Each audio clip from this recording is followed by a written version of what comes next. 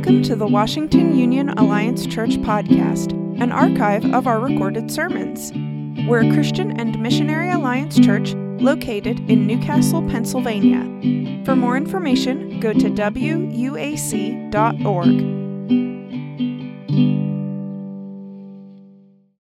We have been in a series called BLESS, B-L-E-S-S, it's that acronym, and we live in a society that values production at a very fast rate. Our inboxes seem full.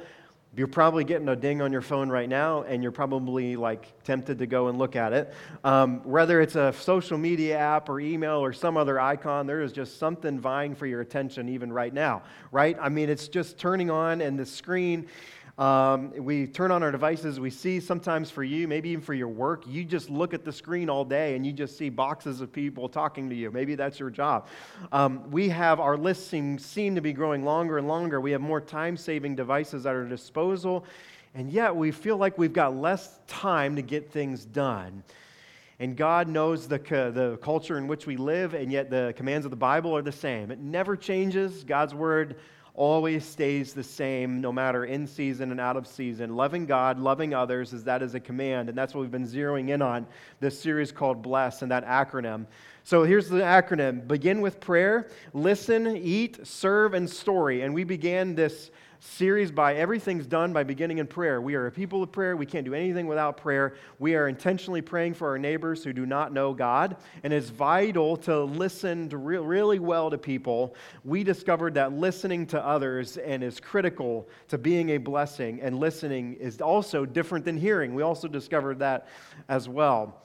And we talked about eating together, showing hospitality to people who least expect it, and showing hospitality, what that looks like on the ground in our lives to do that, and for those who we may not even know very well, and we've looked at that as well. You see, for the early church, they were devoted to this right from the beginning of the early church movement, from when Jesus, the Holy Spirit fell and the church was empowered. Acts 2:42 tells us that they devoted themselves to the apostles' teaching and to fellowship, to the breaking of bread and to prayer. Every day they continued to meet together in the temple courts. They broke bread in their homes and ate together with glad and sincere hearts, praising God and enjoying the favor of all the people.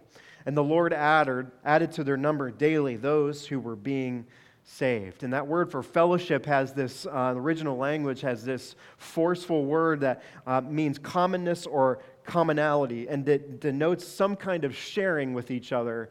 And what I've come to know, church, and truthfully, as I've come to know as I've grown a little bit older, progressively older, is that this idea of fellowship becomes just more and more crucial over the years to zero in on. As I've gotten older, that we can kind of drift from fellowship a bit, from fellowshipping with one another and being together and being intentional about that. And this outward expression of loving our neighbor as ourselves becomes more intentional as the years go by, becomes more and more of a priority to do this, to zero in on it and to drill down on it. We have to be intentional about having fellowship with others and our love for neighbor, as Jesus makes clear. And I just also want to say this too. If you're a student, middle school, high school student, these commands are also for you as well. And I just want to encourage you that this also can happen for you too. These principles can be made in your circles, in your families, and your friends, where you work. And so I just want to encourage you in this, if you've graduated, just graduated, so all across the spectrum, to be a blessing. Love the Lord. Mark 12, it says this. I mean, this is the priority and the heart behind this. 8 times we're told this across the scriptures. Mark 12 says this, love the Lord your God with all your heart, with all your soul, with all your mind, with all your strength. And the second is this, love your neighbor as yourself. There is no commandment greater than these. You see, love your neighbor as yourself, right? This is not a call for self-absorption. This is always others-centered. Jesus says this in Matthew 7:12. So in everything, do unto others as you would have them do to what? You. For this sums up the law and the prophets. Do unto others as you would have them do unto you. I had this question posed to me recently about this sermon, and kind of about this series about loving yourself. Does that mean that we're self-absorbed? What does that look like to love yourself? Our world what does this look like for me what does that mean exactly? Do unto others as you would have them do unto you. If self-love in a spiritual sense is that you're redeemed and forgiven in Christ, and the self you're called to love, the self that you're called to love, is that redeemed love of Christ that's been poured into us. And it's not necessarily a carnal love or a love of power. It's a self-giving love. And it's not as if we love ourselves to the point of it becoming an idol. We love ourselves to the point that we can't or we won't love our neighbor. It inhibits us from loving our neighbor.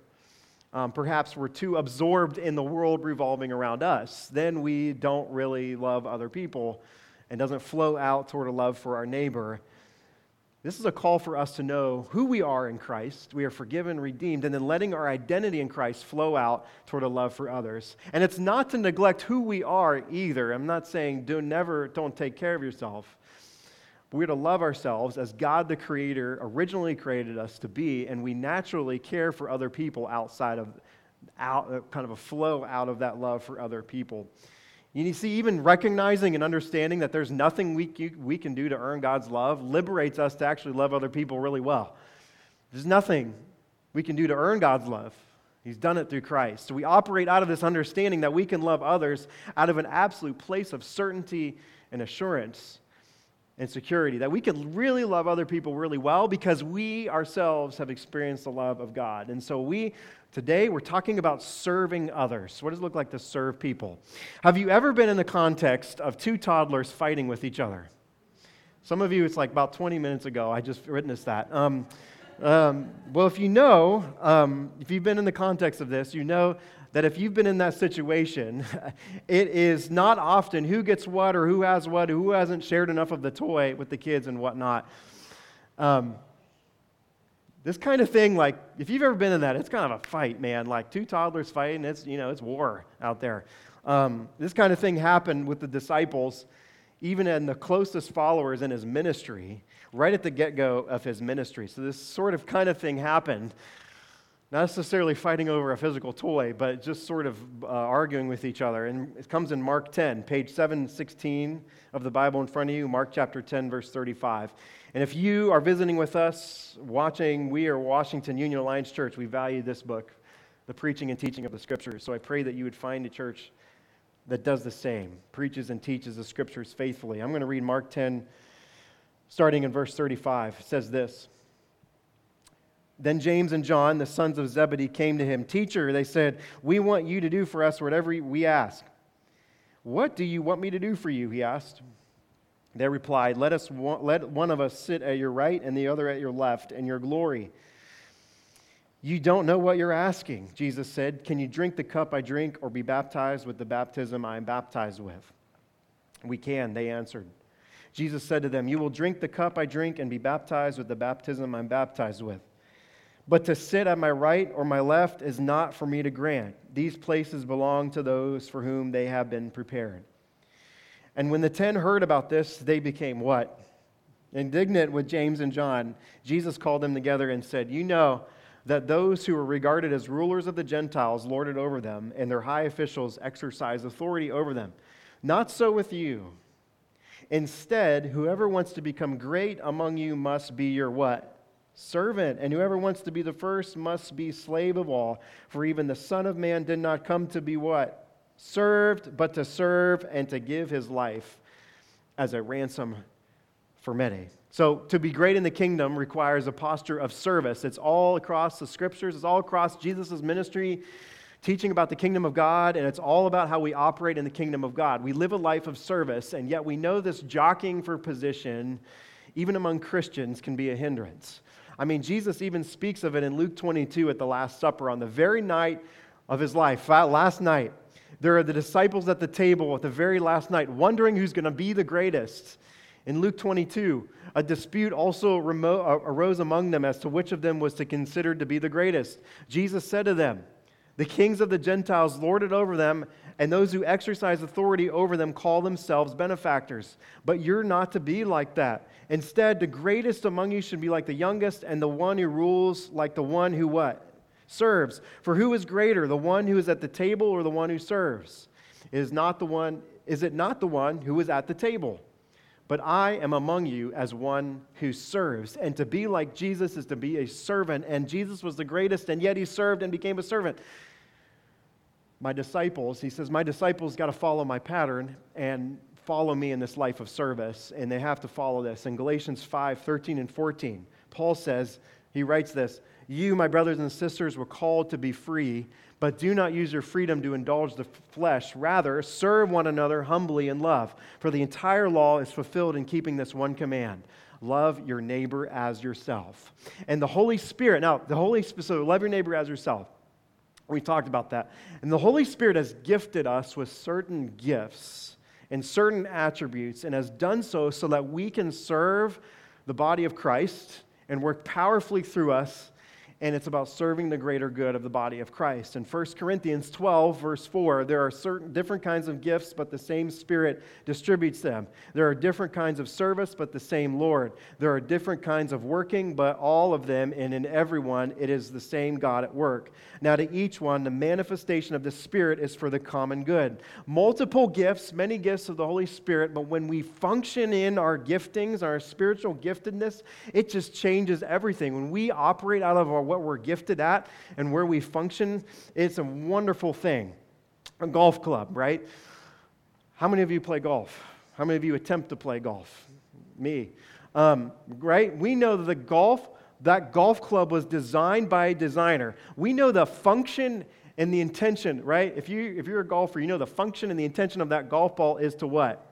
Of the club is to what? Hit the ball, right? And I know when that ball hits directly in the center of that golf club, it's the sweet spot. And when it does not hit that center of the golf club, we know where it goes, which is often my case. It starts with an S. Slice. Yeah, it's the sweet spot. My ball often slices. When it hits the ball, it's functioning the way the designer designed it to be. And in the words of Eric Liddell, the flying Scotsman from Chariots of Fire, Jenny was struggling because the missionary work had to be done, but he had to run in the Olympics. And he said, "I believe God made me for a purpose, and he also made me fast. And when I run, I feel his pleasure." When we experience our giftedness, we experience God's pleasure in doing what God created us to do and to be. But can we just be vulnerable just for a second? Can we just be vulnerable for a minute? You're like serving people, like maybe that just didn't go well for you. Maybe you got a bad memory. You've got some bad apples. You got some bad apples that poisoned the well. When you served, that just poisoned the well for you, and it just caused poison in your soul. And maybe it just made things hard, and maybe you're just like cringe. You cringe when you think about serving other people. And maybe in your soul, this soul is speaking inwardly right now. And as I make these few statements, you can resonate with some of these serving instances as well. You can talk about these feelings of cringe and just exhaustion, cringe-worthiness, exhaustion, what have you. And it just wells up in your soul. Maybe these resonate with you. I served and got exhausted in my soul. Or serving seemingly took me away from loving other people. It actually made it worse. Or maybe you feel like serving just doesn't seem worth it, or didn't seem worth it at one point. Maybe you're like, man, there was no thank you. The needs never ended. Serving, you're like, I tried that, but didn't seem to make a difference, so I'll just kind of move on. Can I have a minute to just speak to that for a second? Just speak to all those feelings. Do you notice? We'll notice this in a minute, but in John 13:17, now if you know these things, you will be blessed if you do them. That word blessed is the same word from Matthew 5 when Jesus gives the Beatitudes. If you're here back with us in January and February, 7 years ago, if you were here with us back then, we talked about the Beatitudes and the word blessed and what that looks like. And that same word shows up here in this verse. You'll find scores of literature to find out what it means to be blessed. We're blessed if we do them. In sync or happy, in alignment, that word there, the original force of that word to be blessed. But to be blessed means to have prolonged happiness in sync with God's purposes and plan for your life, where others think that you're highly favored. And it's not as if we're pompous about being this way or that we have this low view of other people that we're so much more blessed than they are, that we look down on other people. We're blessed because we have this blessed state. This is independent of our circumstances. And it's this ongoing state of who we are and what we know to be true about God and about Christ working in us. Those 4 words after that, in that verse, do you notice those words? You will be blessed if you do them. And it's not so much that we're simply blessed and keep it to ourselves, we kind of hoard it in. We are blessed if we do them. Places motion kind of into this idea of blessing. And in John 13, this context of this passage, this is the night of Jesus' betrayal, and Jesus takes the form of a servant, takes on all the things to be a servant. And if you think about the last night of Jesus' life, think about the things that are on Jesus' mind and heart, and he knew he would be handed over. And if you knew the night before you'd be betrayed, look what Jesus does in verse 12. When he had finished washing their feet, he'd put on his clothes and returned to his place. Do you understand what I've done for you, he asked them. You call me teacher and Lord, and rightly so, for that is what I am. Now that I, your Lord and teacher, have washed your feet, you also should wash one another's feet. I have set you an example that you should do as I have done for you. Very truly I tell you, no servant is greater than his master, nor a messenger greater than the one who sent him. Now that you know these things, you will be blessed if you do them. And the way to know God's blessing in your life is to become a humble servant like Jesus. You see, the inner spiritual condition of us will produce the kind of service that God and the Lord expects of us. The true disciple looks upon any opportunity to serve the Lord as a great opportunity to advance his kingdom and further the gospel. Blessedness comes through serving others. And the way to know this blessedness is through service. And sing the songs or big, small churches, doesn't matter.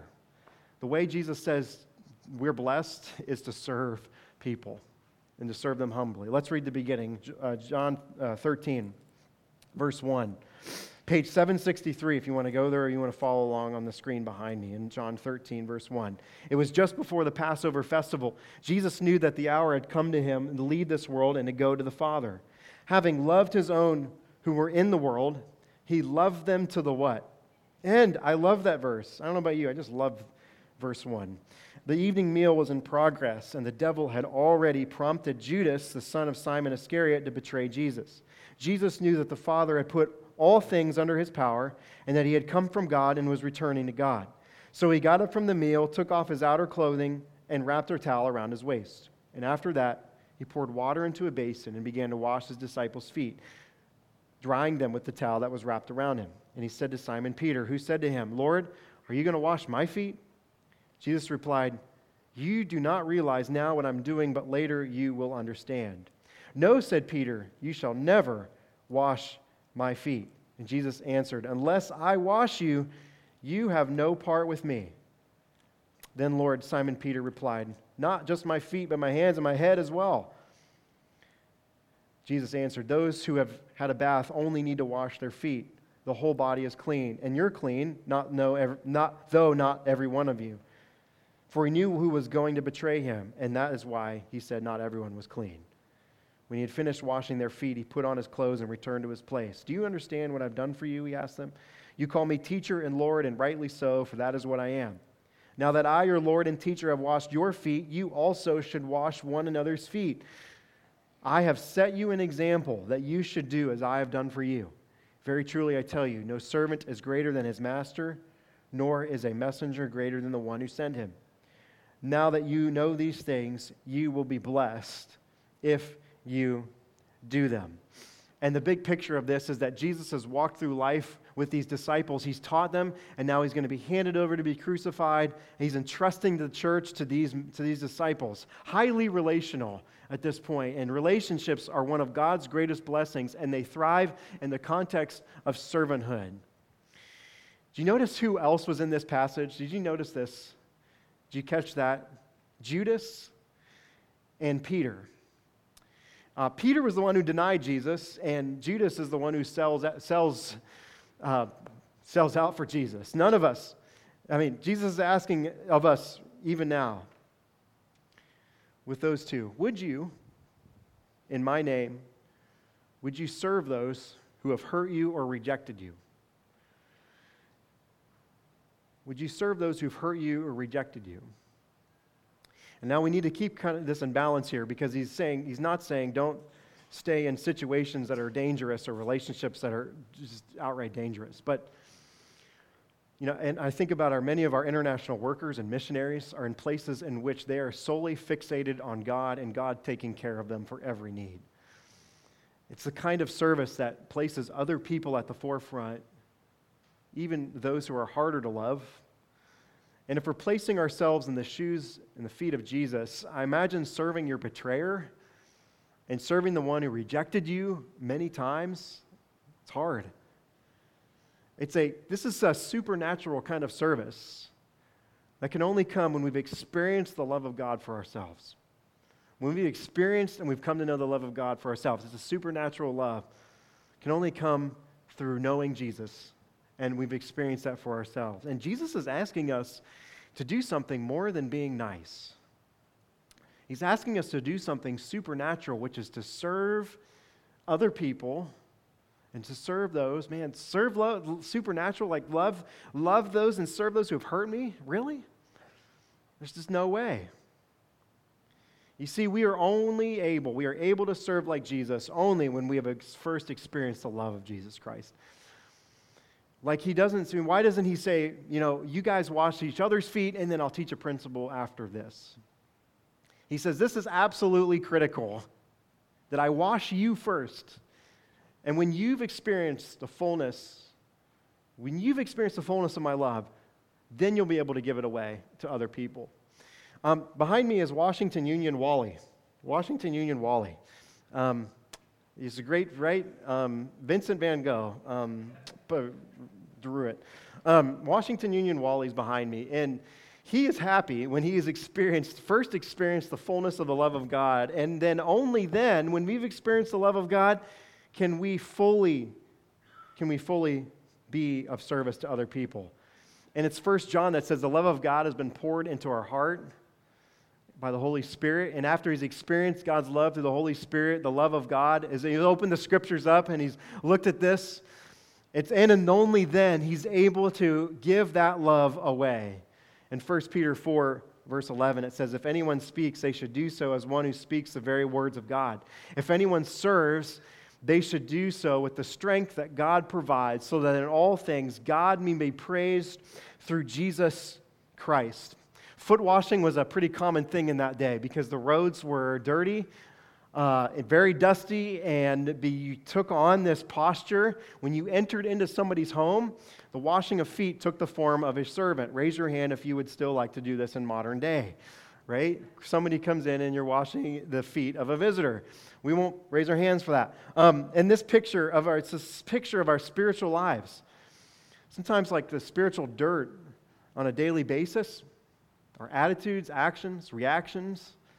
Sometimes our attitudes, when it just comes to serving others, is just not there. What happens there? So what happens in those ideas when we're reactions, actions, all of this? It's like, I'd just rather not, So what do? We run to Jesus because he says, I will wash you. I will wash you, come to me. This changes, and when I discovered this changes the way, even as I do devotions, quiet time, as I do devotions. This changes the way, because it changed my way of doing this. Jesus is saying, I want you to experience me, and then give me away to other people. And for that to happen, we've got to bring our spiritual feet to him. The stinky and unglamorous kind of parts of us, like that stinky and unglamorous parts that we sometimes keep covered and don't want people to know about. And this invitation is to have Jesus wash that part of us and to have them, and just Jesus to say, you've got to let me wash them. And sometimes when it comes to serving, we just don't want it, or we have this thing like we're above that, or we've outgrown it. We've outgrown serving other people. We've grown, maybe we've grown into spiritual maturity and we've sort of outgrown that part. We're already there by now, maybe. When Peter says, you'll never wash my feet, it's a bit prideful there. But you see, none of us outgrow our need for Jesus to make us clean. None of us. None of us outgrow our need to serve other people. And if Jesus, the Son of God, could get down and kneel down before those who would betray him and hurt him, we can too, and we should. We will be blessed if we do them, as Jesus says. I'm not sure who you think about when you think of someone who serves, but I think about my Grandma Phillips. Grandma was a servant, and I mean, every time you would go to Grandma's house, she would be doing something. It would be something for missions, doing something for missionaries, packing up shoe boxes to give to Operation Christmas Child, stacking them years in advance in her closet, and keeping everything and saving everything to send shoe boxes overseas. It was just amazing. Making baked goods for her neighbors. She had like 3 or 4 kids in a Sunday school class for over 30 years. And loving the least of these was her mantra. I mean, just listened so well to people and truly listened. And she was a nurse. The majority of her career was a nighttime shift nurse for the majority of her career. I just gravitated toward people like Grandma Phillips. You just gravitate toward those kind of people who serve. And it's because they operate, and these people operate, and I believe that they operate from a place of love, not for it. We serve from a place of love, not for love. We cannot make the reaction of the one we're serving the payoff for serving. When we serve from this kind of posture, from love, it changes the way and how we serve other people. Not for love, from love. And it truly changes the game because there's something in us, innate in us, that changes inside of us, and then we operate out of this. There was one time I came across a story about Nellie, and Nellie was 85 years old and lived in her neighborhood. Nellie lived through the Great Depression and World War II. Her husband was a hardworking farmer who died young from emphysema. She lived on her own for 30 years, taught herself to play piano and learned to ride a bike at the age of 70. She was determined, but she was known in her neighborhood by how she served. She had a neighbor across the street quite a bit younger than her, but the neighbor's health was in serious decline.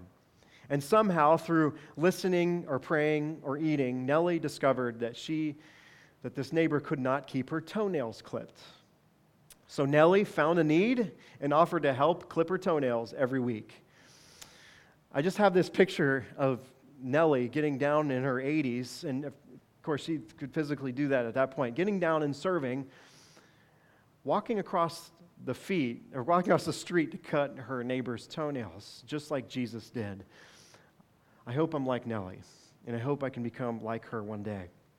There's these kind of 3 P's of service that Jesus had. He served in proximity to people, personally, and he served powerfully amongst his followers and amongst the people and the crowds that were around him. There's a story in Mark 7 of Jesus along the Sea of Galilee, and they brought someone to him who was deaf and had an impediment in his speech. And he took him aside from the multitude, and he put his fingers into his ears, and he spat, and he touched his tongue, and immediately his ears were opened. And we learned that he took him aside, very personal encounter with this, very personal in proximity, very, very personal encounter. And sometimes we want to do kind of the big and bold thing, like serving, the big and bold, and kind of like want other people to know about that when we served. Jesus tells us this is a danger to like want to be pompous about serving. It says in Matthew 6:1, be careful not to practice your righteousness in front of others to be seen by them. If you do, you will have no reward from your Father in heaven. And I just imagine Jesus taking this man aside. And you kind of know the feeling of getting picked on or you've been made fun of before. And I imagine this man might have been mocked as a child, perhaps. Jesus takes him aside, serves him with dignity in a way that he understood his needs beyond his obvious ones. And I just imagine these 3 P's, and that Jesus had this all laid out for us as we serve people in proximity, personally and powerfully, as the way Jesus would. So some common things as we say in response to this, like, right, we think about serving Just some things we say in response to the word serve. We're like, can I trust this? Like, can I trust that this is actually, like, maybe you're saying, I've been burned before. I served before, and I just don't want to get burned again. I've tried it, I just don't really want to try it again.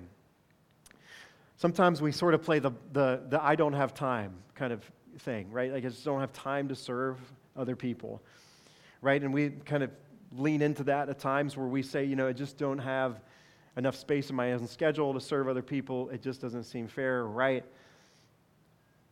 And maybe for you, another one would be like, another common thing would be like, I'm just not really sure where to begin. How do I start to serve other people? I'm not sure where to start. I'm not sure where to begin with this. I have no idea how to start or how to serve or where to serve. I'm not sure where to begin. Another one would be like, I've kind of outgrown it. And to respond to the word serving, like, man, I've I've passed that already. And maybe some of those responses kind of well up in your soul, like when you think about serving. I just want to go back to verse 1 of chapter 13. It says this: it was just before the Passover festival. I just want to zero in on what that means. The Passover festival. Jesus knew that the hour had come for him to leave the world and go to the Father. Having loved his own who were in the world, he loved them to the end. You see, Passover was this critical time in the land and the day of Jesus' world. It symbolized the Old Testament of the angel of death passing over the doorposts that were covered by the blood of the spotless lamb. And the angel of death passed over the homes. It's in the Old Testament Exodus. Passed over the doorframe of the home of the Israelites in that day. And sometimes we kind of think isn't that there anymore? Like, Jesus died for us. We kind of look at this and we sort of think like maybe we were past the serving aspect of this, and yet I'm always brought back to this kind of central moment of when Jesus died for us on Calvary. On the cross on Calvary. He did so that we could be free. We are free to serve. He died for us, the spotless lamb on Calvary. He did for you, and we are free to serve other people. We are completely free. We are free to serve because we have been completely made new and spotless before God, because He is our substitute, and we are free to love and to serve other people because of that. And you see, even as I have looked at this, and as I looked at this week, I'm reminded of John 13, church. I am reminded that in John 13, the context of this is His disciples. The context of this is around the people whom Jesus knew really well and knew best. People who walked with Him and knew each other very, very well. The context of Jesus getting down and washing the feet, I imagine He gets down and He washes the disciples' feet, the dirtiest parts about them. And He gets down are the people that He absolutely knew very, very well. The people that He had done life with so well. And some of us gets a towel, washes their feet. And some of us have lived here our entire lives and have lived in Lawrence County majority of our lives, perhaps. And maybe the Lord in this moment is tapping you on the shoulder to not throw in the towel on our neighbors whom we know super well.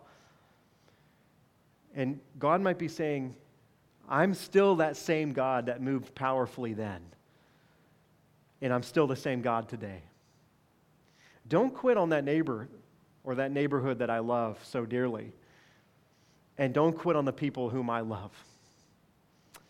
Because the context of this is the people whom He knew really, really well. And maybe God is just tapping us to say, don't quit on serving. Are we allowing ourselves to be marked by the change that only Jesus can bring? Are we changing with the world around us, around you? I mean, being salt and light in this world, or are we being salt and light? Or were we passerbys? And when Jesus calls us to be something greater, something much better, maybe God's calling you to get your hands dirty today. Maybe it's perhaps a Peter or a Judas. Maybe they haven't fully understood or can't seem to love on a deeper level. Maybe it's that person that we've been waiting on someone else to serve us first, or to give you the first sign of forgiveness. but maybe Jesus is calling you to step out. And I believe that God continues and is calling us as a church to this kind of devotion to Jesus. Who is it, even as we look at John 13 as disciples, who is it even in the church? Sometimes we know the most and know really, really well, and sometimes they have also caused hurt. Who's the person that needs cleansing that only that we can provide? And I pray that we would come and be cleansed and be washed away by the blood of Jesus and come to Him only when for service, to be empowered for service. Will you stand with us? The last slide is going to be, we're going to read this together in John 13:34, and then I'll have the worship team come up after this.